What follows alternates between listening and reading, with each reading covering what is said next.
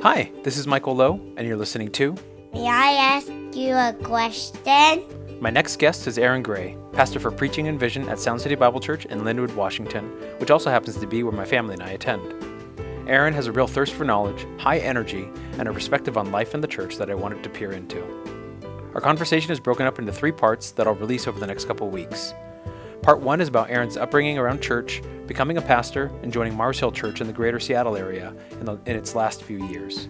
Thanks for listening.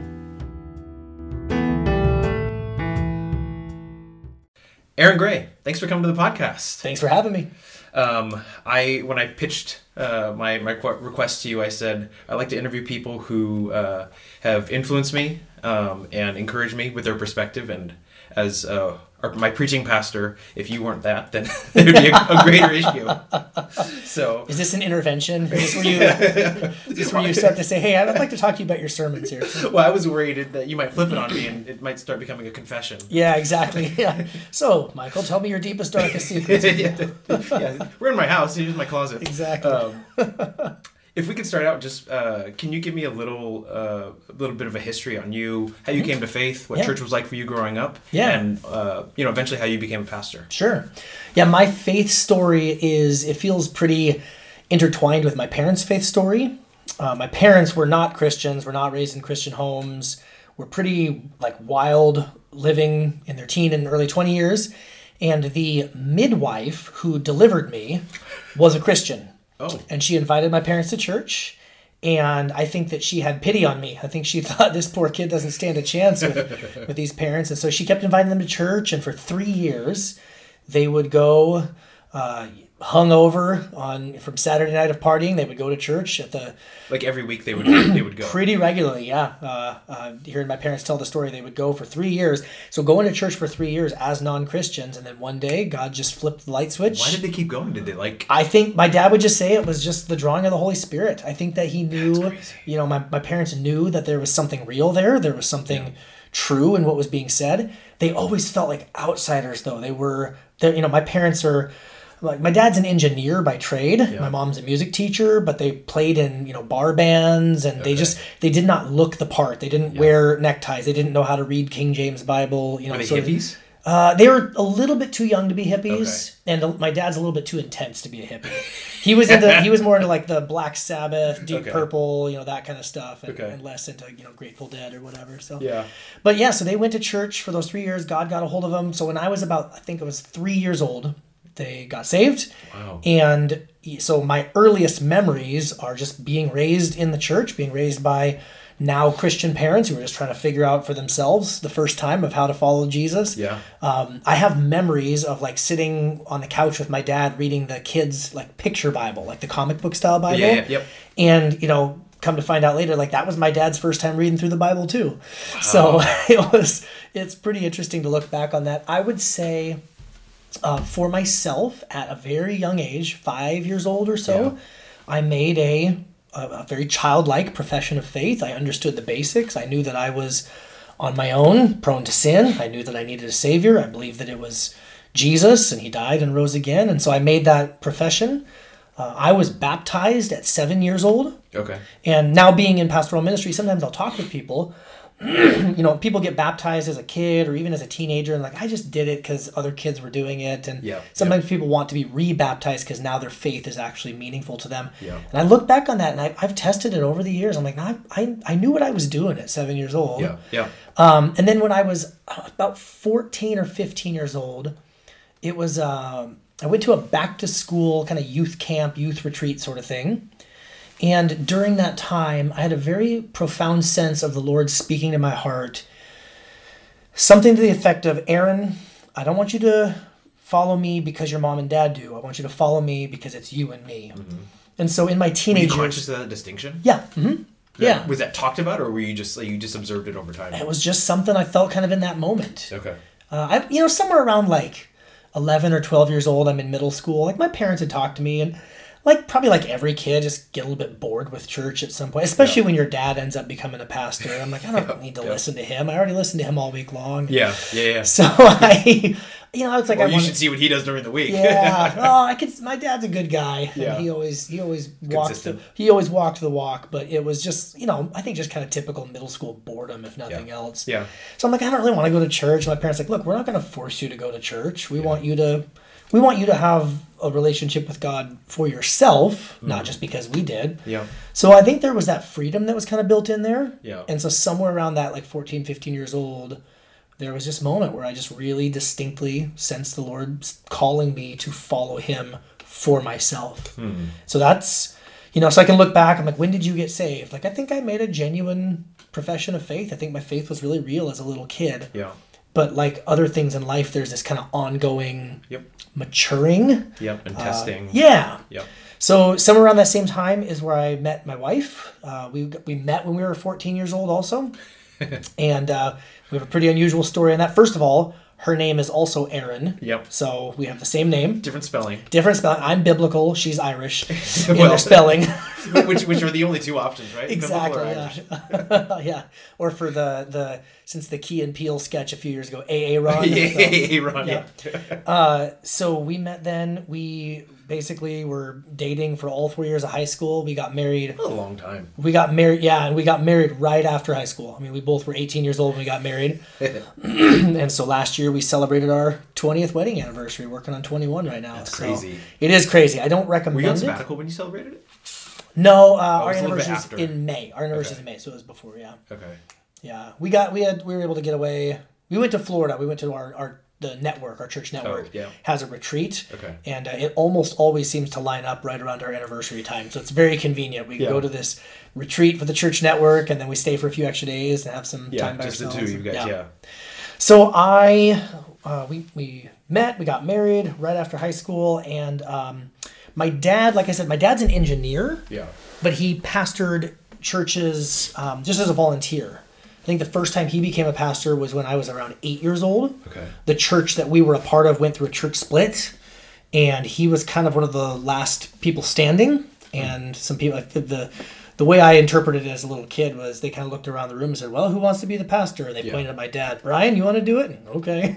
So he pastored. How that. was he was the believer for 5 years at that point. Let's see. He would have been a believer. Yeah, 5. Well, I guess that was when I was 9, so maybe 6 years old. Okay. 6 years as a believer Yeah. at that point. Wow. Yeah, no seminary. He went to engineering school. Similar.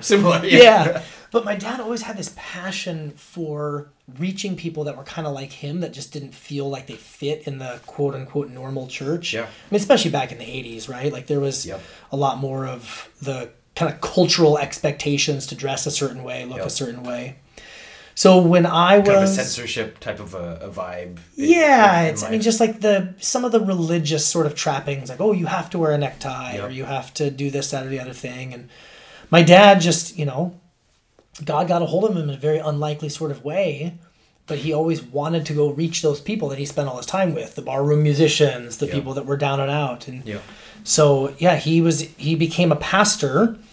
My mom and dad always did outreach to kind of people on the margins. So prison ministry. Okay. I've had people detoxing from heroin in our house. That wasn't hard for them to evaluate either. Like they were just drawn to that. They To just, those yeah, it was just a people. kind of an instant just calling from the Lord. Yeah. And it's a gifting too. It's like people who just kind of show up and without even Like having feel comfortable. Yeah. Opening up to them and whatnot. Yeah, and just trusting them, like they were going to not be met with a judgmental presence, Yeah. and that they would be loved, but they would also be... Were these friends of theirs, like from their pre-Christian life? Some were, yeah. Okay. There's some, like some of the earliest memories, yeah, there was some people that they used to party with back in the day who they ended up getting to lead to the Lord and get Yeah. cleaned up off of drugs and stuff. But Wow. even when we moved from, I grew up in Alaska, I should have mentioned, but we moved from Fairbanks, Alaska to Anchorage. Okay. So it's like they didn't have the same friends or whatever. The same thing just kind of kept happening. So Yeah. just people would show up. So when I was maybe 14 or 15 years old, I say my dad and mom accidentally planted a church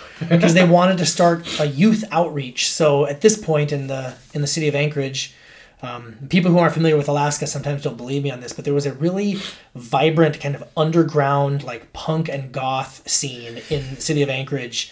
There was a youth... Is that why you got into music so much? Well, it's part of it. My mom's or a how it music. grew Yeah, my mom's for a you. music teacher, Yeah, yeah. and my dad and mom both play music. He's a drummer, and so I was at 14, 15 years old, I was in a band and we started playing at this all ages music scene, this music club. We started meeting kids, and my parents were doing like worship services at the weekend at the youth, prison. And so this was kind of the lifestyle we lived. We just always had foster kids and people in the margins. So they became Christians, but they never kind of left the scene entirely. No, they're always involved in the lives of like broken and messy people. What's weird is that as you're talking about that, and this will tell maybe more about my upbringing, is that like, how do you find these people? That was my first thought. Because like, I grew up in a more sheltered suburban life, and it was just Christian school from grade 4 through 12, and then even private school in college, and it was a little bit more, for lack of a better word, insulated. Yeah, I think that I have experienced that just in my own personal life, living specifically here in the part of the Seattle area that we live, in Edmonds, which is a very nice, suburban sort of area, very comfortable. I sometimes lovingly but jokingly refer to it as Laodicea, where it's, I'm rich, I've prospered, and I need nothing. A lot of Teslas, a lot of 2-car garages, a lot of 401k, a lot of vacation home stuff, and people are like, I'm good. Things to complain about are all the kids' activities that we have. Oh, I'm so busy because I've got too many soccer games this weekend or whatever. Versus, and so my parents, like, I went to Christian school for a good number of years, and there was some of that, but all I can say is for them, it was a gifting. It was a spiritual gift, and the people just drawn to that. But there was also intentionality of doing services at the youth jail, or my dad taking me as a high schooler with my band to go play in these all ages music clubs and meet people. And so we had a foster daughter living with us. She was a teenager. She was a little bit older, 17 or 18 at the time. I think she was 18 because she'd aged out of the youth detention.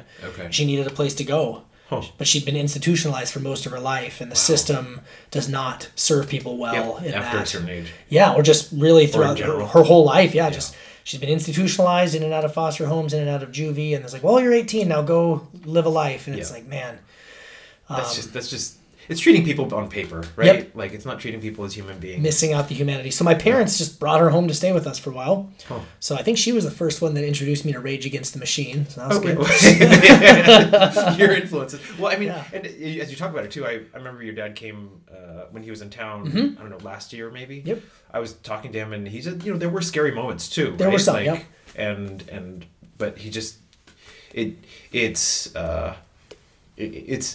it's interesting to me to see the testimonies of people, especially in ministry or not, but just people who are ministering to others without the same, if I can call it, suburban fear, right? Totally. And it's encouraging. It's inspiring. Yeah. Well, and I can get to this a little bit more maybe later when it comes to my own calling to pastoral ministry, but there's some things like I really admire my mom. I really admire my dad. I love them dearly. I still, text with them almost every day, talk to them on the phone every week or two.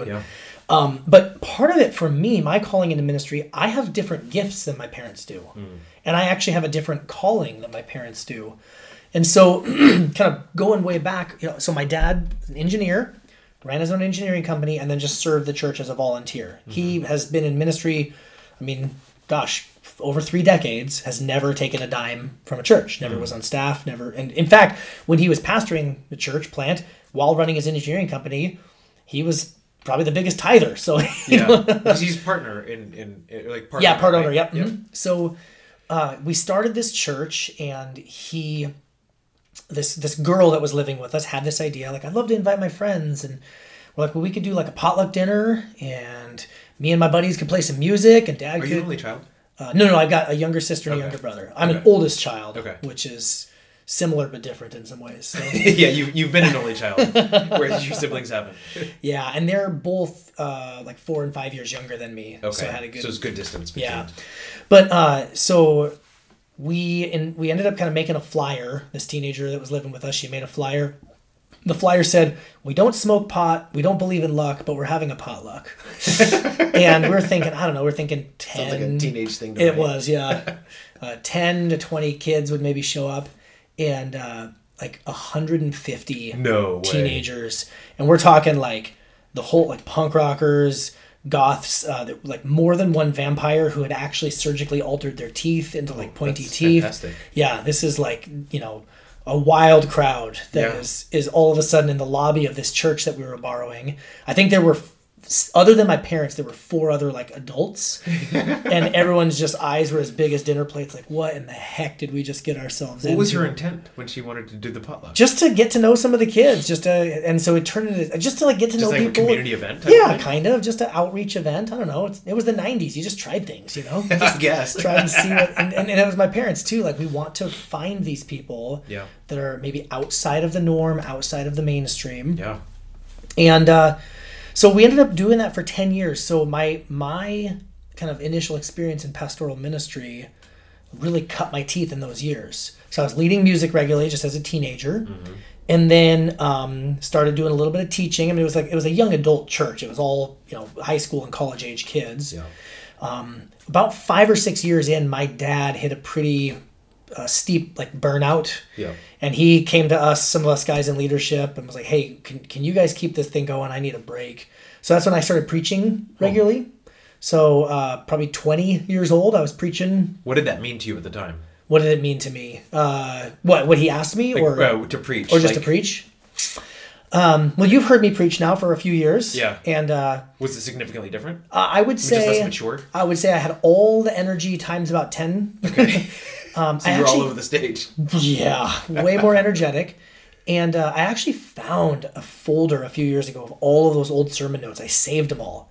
Handwritten chicken scratch notes on a yellow legal pad.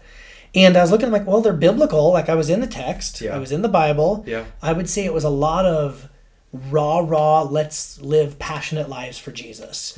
And it was missing what I've now come to understand, like the gospel motivations for it. Instead of just trying to whip people into a frenzy and saying, we can do it, it's more of like, look what Jesus has done for us. Yeah. Look how God has loved us. Look what Christ has done for us. Now we can follow him and be empowered by the Spirit to live that kind of life. So, like, yours was well intended, but maybe didn't have like. Oh yeah, a non-Christian could have said a lot of similar things. Let's see. Based on a different book. Maybe, yeah, it was high on inspiration, and just because my natural personality type, I have a ton of energy and I've got a lot of that kind of raw. Yeah. But it was missing at times the real fuel for the gospel. Here's maybe a way to think of it. So because we were around so many people whose lives were just very obviously broken, very obviously, in need of a savior. Oh. It would also be a lot of just very kind of come to Jesus sorts of messages, or let's live for Jesus. Yeah. And as we, as a church community, kind of matured, started to realize, I think we need something more than just that, right? Gotcha. People started getting a little older, started getting married, having kids. Yeah. And so meanwhile, I'd gone to school for music. I have a degree in classical guitar. Okay. And I was teaching private classical lessons and providing for the family that way, and doing music on the side. I would not providing as your wife. You mentioned that one. Oh yeah, she between a guitar and a pizza box. when I was in music school, she's like, I heard a joke. I said, what? She goes, what's the difference between a musician and a large pizza? A large pizza can feed a family of 4. I was so put off. I'm like, what the heck? I'm gonna go play my guitar. Yeah, exactly. Yeah, I'd play weddings. I did work at a recording studio for a little while, and just did a variety of different things. Yeah. But then served the church just as a volunteer. Yeah. Even as a volunteer overseer and pastor. Similar to your dad. Similar to my dad, because again, I thought, well, I'm just gonna do what my dad did. Yeah. And so, when I was about 26 years old, we'd kind of hit this point of stasis. We're kind of looking and just seeking the Lord for what was next. And there was a church in the area that we had a relationship with. They actually helped us get our start with this church plant. And we were meeting in their building, and then they eventually said, hey, what if we merged together? And as a part of this merger, my dad became an elder, and I was hired on staff as the worship pastor. So that was the first time in my life that I was like, I could actually earn a living this way. I could earn a living this way. I could have, and the way I thought of it is I could just have more time devoted to reading the Bible, meeting with people, developing leaders, just doing all the stuff I love to do. Yeah. Even the teaching, like music teaching, I could meet with the musicians of the church and help them grow in their skills. And I can, I spent time pouring into youth group kids who are now, there's some youth group kids who are leading worship at other churches now. And it's really awesome. Did you not know that was an option? It really just seemed like a foreign universe to me. I'm sure it maybe exists, but just not in my proximity. Yeah, it was just one of those things where probably, I don't know how many people do this, but I'm a pretty loyal person. And again, like I said, I love my parents, and it just was what was normal. It's what just seemed normal. You work your job, and then you serve the church just for free or as a volunteer. And some, I knew some people who were paid pastoral ministry or whatever, but I actually think, this is a side note, that depending on how Western civilization goes over the next however many decades or centuries, the church would be really wise to do a lot more looking at bivocational type of ministry models, because a young man in our church recently did a mission trip to a Muslim majority country, and where Christianity is not technically illegal but pretty highly suppressed. Culturally, and so he was talking about how they did this tour through all these villages, and they met with all these pastors and encouraged them. And I said, how many of those pastors earn a salary from their churches? And he's like, well, none of them. And in the West, where we've had Christendom, we've had the church and state, while distinct, there is a lot of overlap in our culture. Values. We don't know that that's going to be that way forever. I don't want to be gloom and doom or whatever, but it'd probably be wise for a lot more pastors to think, how could I provide for my family and not be dependent upon the goodwill contributions? Well, it was gonna be a topic for later on, but it does feel as if we are feeling the effects of a shift that have kind of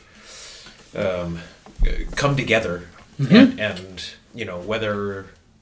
We even experienced it a little bit before the pandemic, but the pandemic seems to really accelerate it. It's accelerated a lot. Yeah. So, anyways, just to kind of put a bow on that, I became a pastor officially on staff at a church as a music pastor at 26. Okay. I still kept preaching on occasion at that church. They would have me preach once a month, every other month or so. And over the course of the next 5 years or so, 4 years, I began to discern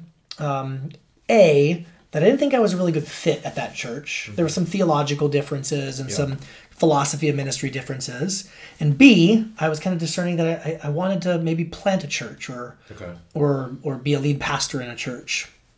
And I said to my wife at that time, I said, well, I don't want to do it the way my dad did it. Yeah. Because he just kind of accidentally planted a church. And I'm like, I should probably go get a little bit of training. I should go get some schooling. Oh, I see. So we prayed about it, and we moved to Seattle for what we thought was going to be 1 year. Erin Lynn my wife is from Washington originally. We were in Seattle all the time visiting her mom. But she ended up in Alaska. She did, yeah. Okay. Her folks split up. Her folks split up when she was 8 years old. Okay. And then somewhere in middle school, she went to go live with her dad for a year. Gotcha. She would have left Alaska and come back to Washington here, but she met me and she stayed. So I lucked out on that one. I guess you were worth the long nights and she'll say I stayed there 15 years just for you, but and you say I love you too. Honey. I love you too. Yeah, but we moved to Seattle a little over 10 years ago. Okay, I was gonna do a ministry training program with Mars Hill Church. That was the big church here in the day, and knew they had a lot of church planting training and all of that. So I thought, well, we'll stay. 2011. 2011. Yep. Okay. Summer of 2011, and moved here, and again had one of those experiences where I just very distinctly sensed the Lord telling me to roll up my sleeves, get to work, and just do whatever my elders told me to do, and that He would show me what the next step was. Yeah. I essentially felt like God said, I told you to go to Seattle and you assumed to go back to Alaska and plant a church part. Mm-hmm. So that's what I did. I kind of went to my leaders and said, hey, I'm here. I'm not actually sensing that I'm going to go back to Alaska anytime soon. What can I do to help? Yeah. So we ended up going to Tacoma for 2 years and helped plant that campus. Okay. How many campuses were there when you came? Probably somewhere around 10 or 11. Okay. And then over the 3 years that I was a part of Mars Hill, it expanded to 15. Yeah. Okay. And so I was down in Tacoma for a couple of years, was a worship pastor there, helped get established in a long-term permanent home there, and then received a call from the executive leadership team to come up to Shoreline up north of Seattle and take over as a campus pastor of that campus. Okay. And right as the mushroom cloud of controversy hit, right as all of the book sale stuff and the financial miscommunications and mishandlings were all happening, and so I was a brand new lead pastor, my first time in this chair, and I was so in over my head. Yeah. But the one thing I can say is God is faithful, and having walked through some of that was experience I would never want to go through again, but I'm really grateful for a lot of what I got out of it. But I can kind of land the plane with this of just being a pastor. One of the things that I've come to realize over the last few years for ministry is, okay, so that first divergent point with my dad of, well, he never took a paycheck, now I'm taking a paycheck. That was a divergent point of like, oh, I Were you uncomfortable with it at first? Maybe a little bit. Yeah. I don't know. Maybe a little bit. Yeah. But pretty quickly found myself like, no, I really do think like I was kind of built for it. Yeah. Church, vocational ministry, paid church ministry is a weird thing. Yeah. It's like, when am I on the clock? When am I not on the clock? Right. When am I being this person's pastor? When am I just being their friend? Right. When the lines blur together. Yeah. And so it's... And if you're not clear, like over communicating Yep. about that and Yeah, I try to... building your own boundaries, intentional. Yeah. Even over the last year, I've tried in conversations with people to say things like, okay, I'm putting on my pastor hat now. Yeah. Or, oh, I'm taking off my pastor hat. I'm just your friend, brother in Christ, that kind of thing. The other thing, though, is you mentioned kind of being in the comfortable suburbs where we both live here. Yeah. And coming to a realization that the kinds of marginalized, broken people that my parents just seem to attract and draw to, they're still doing stuff in Anchorage. Those kinds of people just find their way. Old habits die hard. It's a spiritual gift. Yeah. It's a personality trait and a spiritual gift that the Lord uses. I actually was able to come to a more kind of firm conclusion of my own sense of calling that's different from that. Yeah. Because I used to experience some guilt or some like shame over, why am I not able to, like what you were saying earlier about like, I don't even know where to find those people. Yeah. And Aaron Lynn Marco. and I, we actually spent some time in this area trying to figure out what was going on there. But I actually felt like I got a more clear sense of personal calling, and that one of my gifts is to go into a sleepy, kind of quiet, kind of comfortable place like the North Seattle suburbs, and be a little bit of a spark plug that says, hey, you realize there's more to life than just your vacation house or just your 401k or what's new to Netflix or channeling whatever. a little bit of that rah to Yes. like, hey, wake up from your comfortable life and live for Jesus. Wake up, O sleeper, rise from the dead. It's that kind of a thing. So that's a lot more of where I sense my own calling in pastoral ministry now. Okay. Not in competition with or not in reaction against like what my dad did or anything, but just realizing, oh yeah, it's just different parts of the body, different gifts, different skill sets. The gospel is not unapplicable here. No. And there are people, if we believe what the Bible teaches about, hell and eternal separation from God, there are people who are strung out on drugs who will spend eternity separated from God. And there are really comfortable suburbanites who have a really nice, whatever, Lexus, and they're also going to spend eternity separated from God. Right. And different people need to hear the gospel in contextualized, relevant ways to be reached with that message. So, so that's kind of a maybe longer than you were anticipating, rambling version of it, but it's helpful because I did wonder, like, you have tattoos and I wasn't sure. I pierced my own ears when I was like 14 years really? old. Yeah, with the I wasn't safety sure if I pin. should call them earrings or just ear accoutrement. But There's that French coming out. Thank you. But there was, I was sensing, I was like, wow, he doesn't look the part of a normal suburban pastor. Yeah. And so I just wondered if there was a cultural dissonance for you at all in any of that. Yeah, maybe a little bit. Or maybe at first. Yeah. So it's interesting being in Seattle. Okay, so being in Anchorage, doing the kind of ministry that we did, doing the kind of work that we did. I mean, everybody. I used to have an eyebrow ring and a lip ring too. Okay. Those have closed up since? Well, yeah. So the eyebrow ring got ripped out in a mosh pit one time, so I lost that. Got my first tattoo at 18 years old, right as soon as I was legally able to. I mean, it was just kind of culturally. Did your parents care? No, not at all. I mean, my dad might have said, "You're not going to get something dumb, are you?" I was like, "No." He said, "Okay." Do I have to ask you if it's dumb? No, I got like a Bible verse here on my. Yeah. The only thing is, it was the early 2000s, so like I've got all these like tribal tattoos that go up my shoulders. I'm like, Kind of dated now. I wish. Yeah. It was really good in the moment. It was great in 2001. Yeah. So smart. So we, when I moved to Seattle, being in the city of Seattle, very artistic, community, that's fine. Going down to Tacoma's pretty grungy and pretty, but then moving to the North Seattle suburbs, it was a different crowd. For sure. So Mark Driscoll actually told me, he's like, when I was coming up to be lead pastor, like, you have to take out your lip ring and your earrings for this job. Because he just knew it wouldn't fly. Yeah, knew it wouldn't fly. It's just a different crowd, different. Did you have a problem with that? I thought it was silly, but I'm like, well, I'll do it. It bristled you a little bit. I was still kind of operating in that. Whatever you say. Just whatever's needed. Because your goal was to come and learn and be able to plant a church eventually. Yeah, and I thought, the other part for me too is I'm pretty independent. I'm pretty self-directed. Yeah. And I feel like the whole act of leaving Alaska, where I could kind of just do whatever I want, and coming to Seattle, and especially joining a larger organization, a larger church like that, there was a spiritual discipline for me of learning how to just submit. Just submit and follow the lead of someone else, and not be the guy with the reins. So, what appealed to you about Mars Hill? I mean, you said that you wanted to come, and it was kind of a growing. Yep. I was going to call it an empire, but it was an empire. Yeah, it was a religious empire.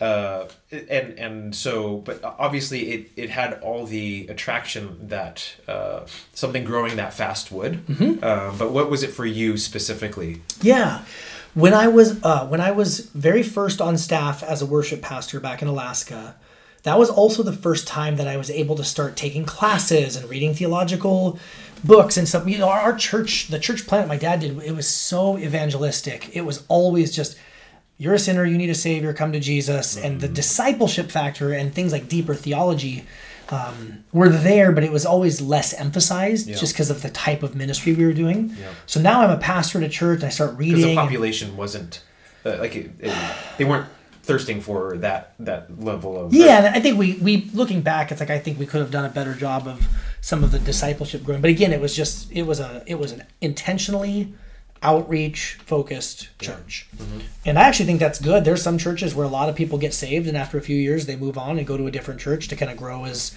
longer term disciples. I actually don't have a problem with that. I think that's also part of the one body, many parts of the body of Christ. Yeah. But what I would say is I started studying. I started, coming to some certain theological conclusions. I started, having some opinions about, even just things like an elder-led church as opposed to, other forms of church governance. I started having coming to some different conclusions.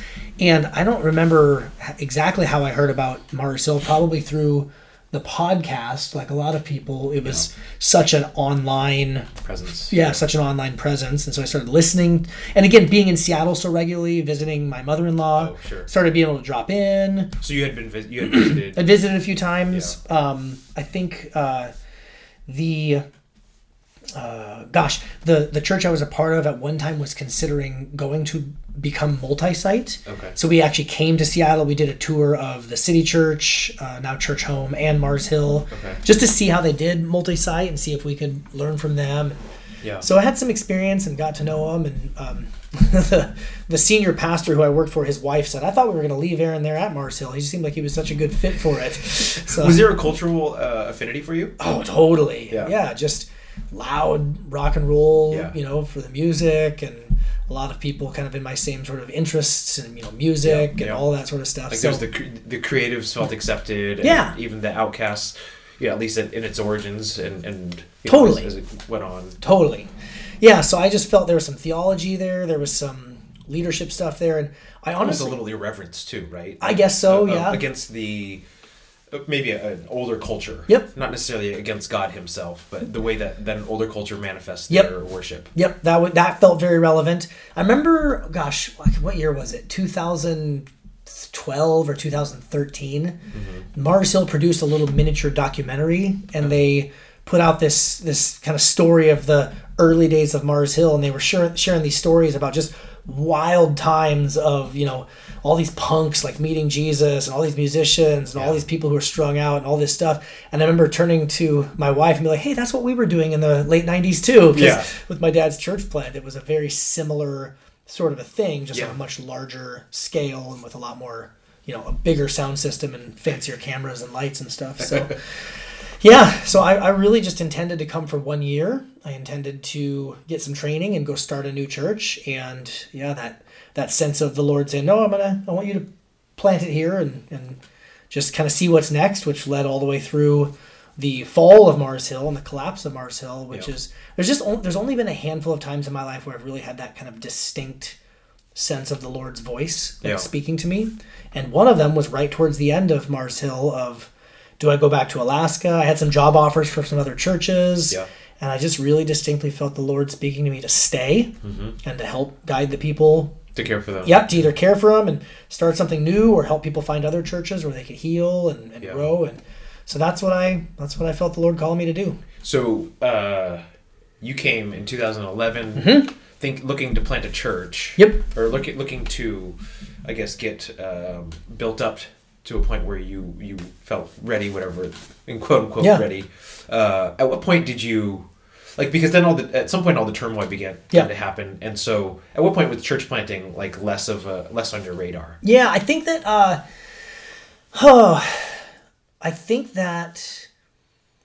I began to get a little bit more open-handed with the timing of it. Okay. So the first year, I'm ready to go. I want to go back to Anchorage. I'm ready to go plant a church. Then I had that experience maybe about 8 months in where I felt the Lord really speak to me.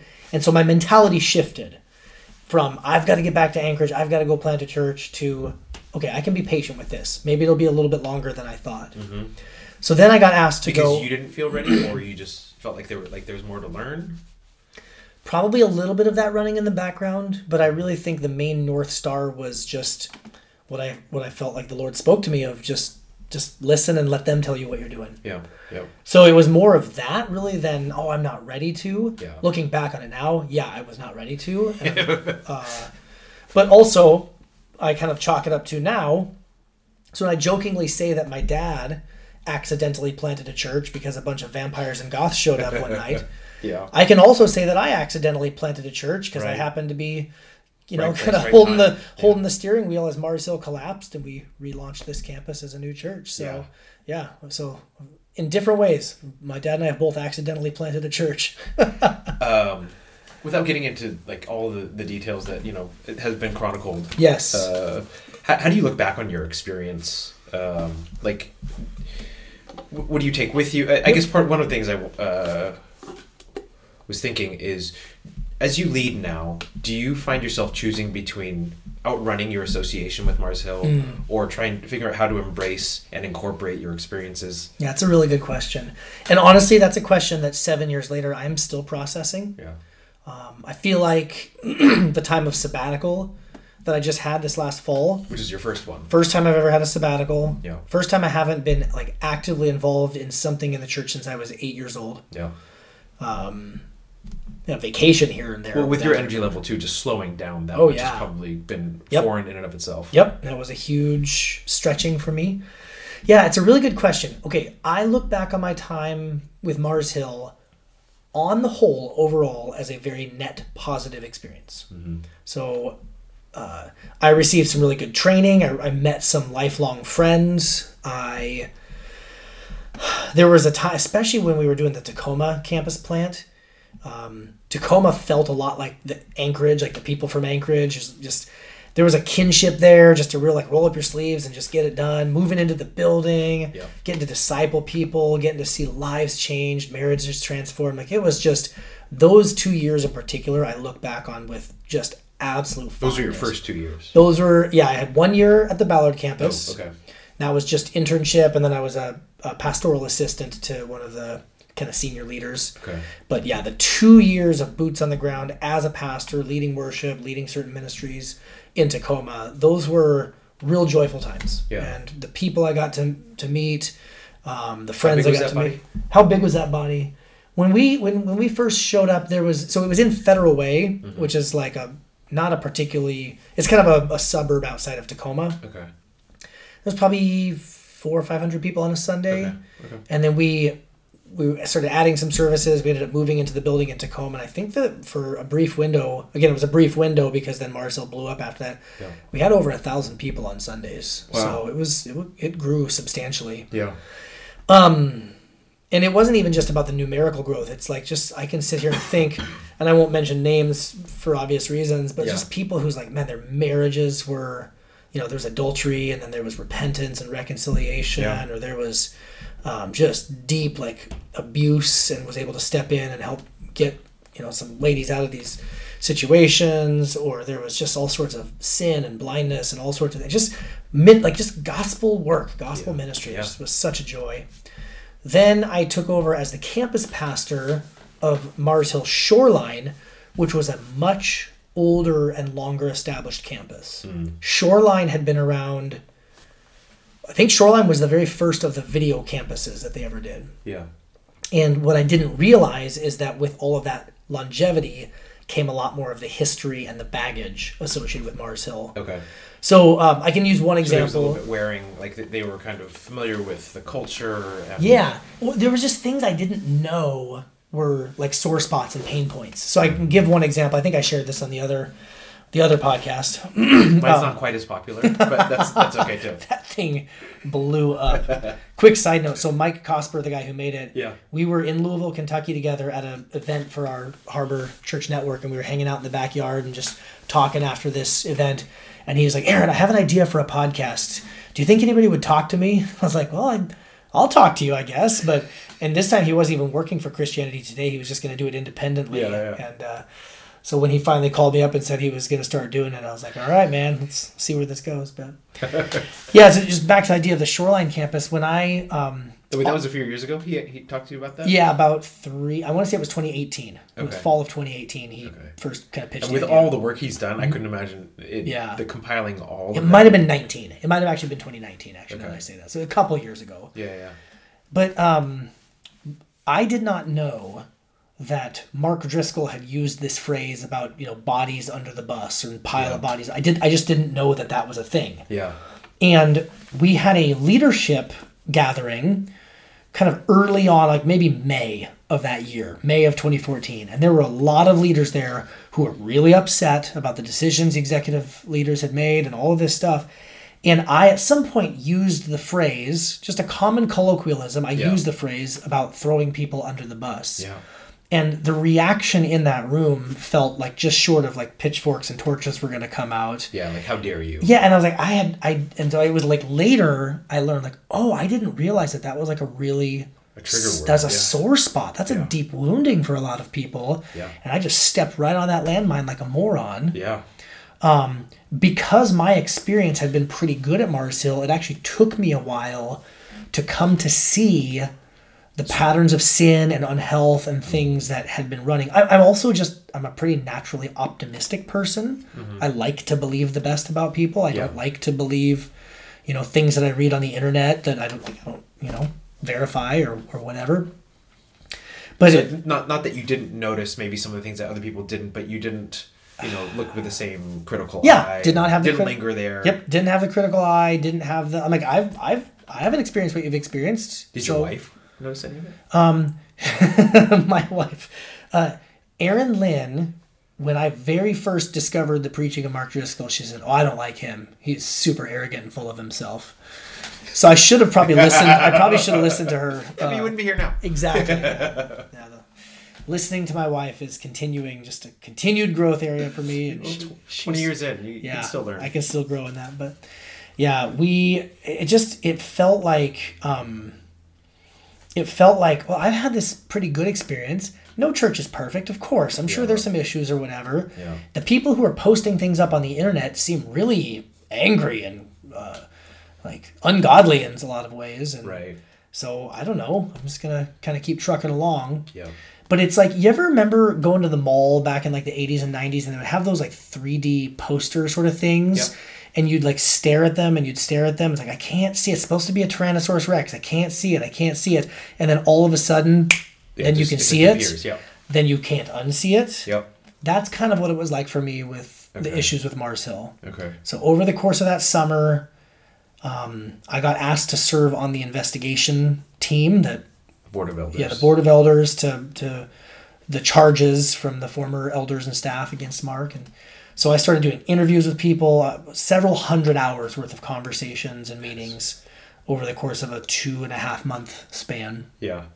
And that was the 3D poster moment. Like, oh, shoot, there it is. Because it's staring you in the face. Then. Yeah. You can't overlook it because they're sitting right in front of you, right? Yeah, and it's no longer kind of disembodied people out there on the internet writing things. People I don't know. It's people I actually do know. People who could be in South Carolina. Yeah, exactly. No, it was like that. So that was my experience with it. And so your question all the way back was like trying to outrun that experience. Like, are you trying to outrun your association and just say, I'm not him, or I'm like, even though I was, associated with him as a pastor under the same umbrella, I'm not him, I'm going to do things differently? Or are you looking at it saying like, hey, here's what I learned, here's what I gained, and here's, it especially after the podcast, it sounds hard to easily say, let's remember the good things that happened, but good things did happen. I have close friends now who tell me, hey, our lives were changed there. Yep, 100%. I think that, so when we launched the church, now Sound City Bible Church, we were regularly saying things like, let's not throw the baby out with the bathwater. Let's not overcorrect and pull the steering wheel into the other ditch. There is no way around the fact, you can't get... Well, I went with a pastor buddy of mine one time. We went to a pastor's conference in Florida, and it was a very different tribe. This was not the Acts 29, Reformed-y, Marcellus. It was a very different, much more charismatic, almost even seeker church sort of tribe. Okay. And my pastor buddy said to me, he goes, hey, when people ask you about your church and ask you about ministry, I want you to try for this whole night. We're going to have a dinner and dessert things. Don't say Mars Hill. See if you can make it for a whole night without saying Mars Hill. Yeah. Oh, okay. And I did. I was like, that was really good. That was a really good thing. The problem is I think it's kind of career defining too. Right? A little bit. Yeah. Yeah. Or just, so I think the biggest thing for me and my time of sabbatical this last fall was helpful in this was recognizing how much of the don't be like Mark Driscoll was running in the background. So certain decisions that I would want to make, or certain things that would need to be addressed, or things that should have been done, there's this little voice in the back of my head. Well, but that's too similar to something Mark Driscoll would do, or something. And so it's just... Which is a natural sensitivity, though, too, right? Because if you have a population of people who were under him anyways, it might just trigger them in a way that you don't really intend. Yeah. So it's part of it's a sensitivity to your congregation. And I try to be very, I'm a very, what's the word? Like an intuitive sort of person. I can kind of read the people and I can read the room. But I also had to come to grips with this last year of how much of that was actually unhealthy for me because it's leading out of reaction instead of values. It's reactivity instead of proactivity. It's not principles and vision and values that I'm living by. It's just it's kind of like looking over your shoulder like, well, I'm not going to do what my dad did or whatever. And then you get a little while down the road and you start to have some kids and you start to have a few hospital visits and some life experiences like, okay, maybe my dad did some things really wrong that I don't ever want to do, but not everything was wrong, or not everything. That actually was a good thing. So I'm still very much in process with that, but just kind of recognizing, I think it's a good question. Like there's been a lot of that kind of running in the background for me, more than I realized for 7 years. Well, and it is easier for a time to define yourself by what you're not. Yep. Because then you don't have to vulnerably be who you think you want to be or who you think you actually are. But then over time you realize, oh, this is actually not who I am. It's just not who that other person or that other thing was, but it's also not me. And so it's like, well, then who am I, right? Yep. Yeah, and being able to more clearly define my sense of self, my sense of calling, and like who it is the Lord called me to be, the pastor that I'm called to be. Mm-hmm. So for me to say, like, I've got a pretty clear sense, like, no, I'm at least in this season of my life, the Lord has me in a sleepy suburban context so that I can meet people and help kind of, by God's grace, shake them awake. Yeah. Another one is like I really genuinely am passionate and I think gifted in helping get people connected to each other and to their mission and their purpose in life. Yeah.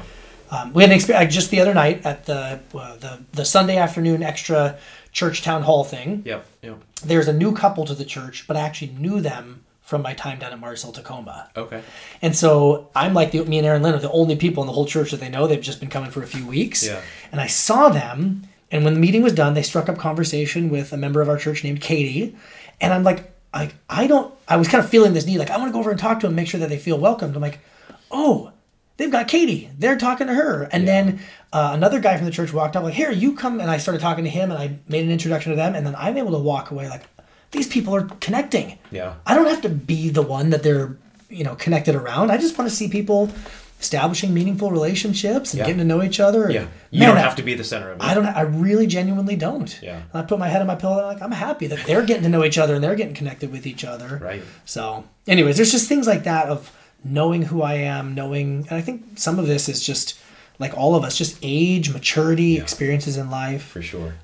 It's just a little bit weird when you've gone through such a high profile ministry thing to try to do some of that untangling work. Yeah. Yeah. Well, I mean, because your narrative, your personal narrative goes on without it, but it's inevitably intertwined with a lot of it. Yeah. It'll always be a part of my story. Yeah. Like it or not. Like it or not. Yeah. During your time there, or even afterwards, aside from your wife already said, but did your wife or your daughters, I mean, your daughters were probably pretty young when it all happened, but did they have any insights or comments that were like, oh, huh, that's, that caused you to think differently about your experience at Mars Hill?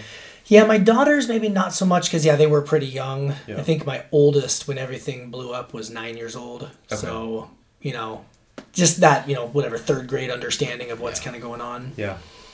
My wife, though, for sure, a lot of good insight on that. One of the things that was interesting that, again, we didn't realize it was a thing. One of the, if you've listened to that podcast, The Rise and Fall of Mars Hill, you've heard people who just talk about how their whole entire life was so intertwined with the church. And when, there were times where we had met with Mark, and the way that he spoke to us, we chuckled as we got out of the meeting. We walked out into the hallway and got in the elevators, like, okay, Dad. Like, it was that kind of a thing. Yeah. But what we didn't realize, and what Aaron Lynn helped me see, is like, there's a lot of people that actually took that. We just thought he was just being, whatever. Yeah. Oh, you do this, move here, and take this thing. You have to do this, and you have to do that. Yeah. And we just kind of walked away. Oh, okay, Dad. Like that kind of. Yeah. And we're grown-ups. We'll do what we want. Yeah. I didn't realize how many people there were that, because of his persona or because of the time spent in the church or some of the past stuff, I just didn't know that really felt like it was, if he said it, it was the voice of God that was trying to tell them to say that. So that was an insight. Like you guys thought more independently. Other people were almost spiritually dependent upon him. 100%. Yep. 100%. So she's been a big voice in my life and in our church in general of really helping to shift it to make sure that people know that it's dependence upon Jesus, not dependence upon the church or the pastor or any other human being in that ultimate sense. Yeah.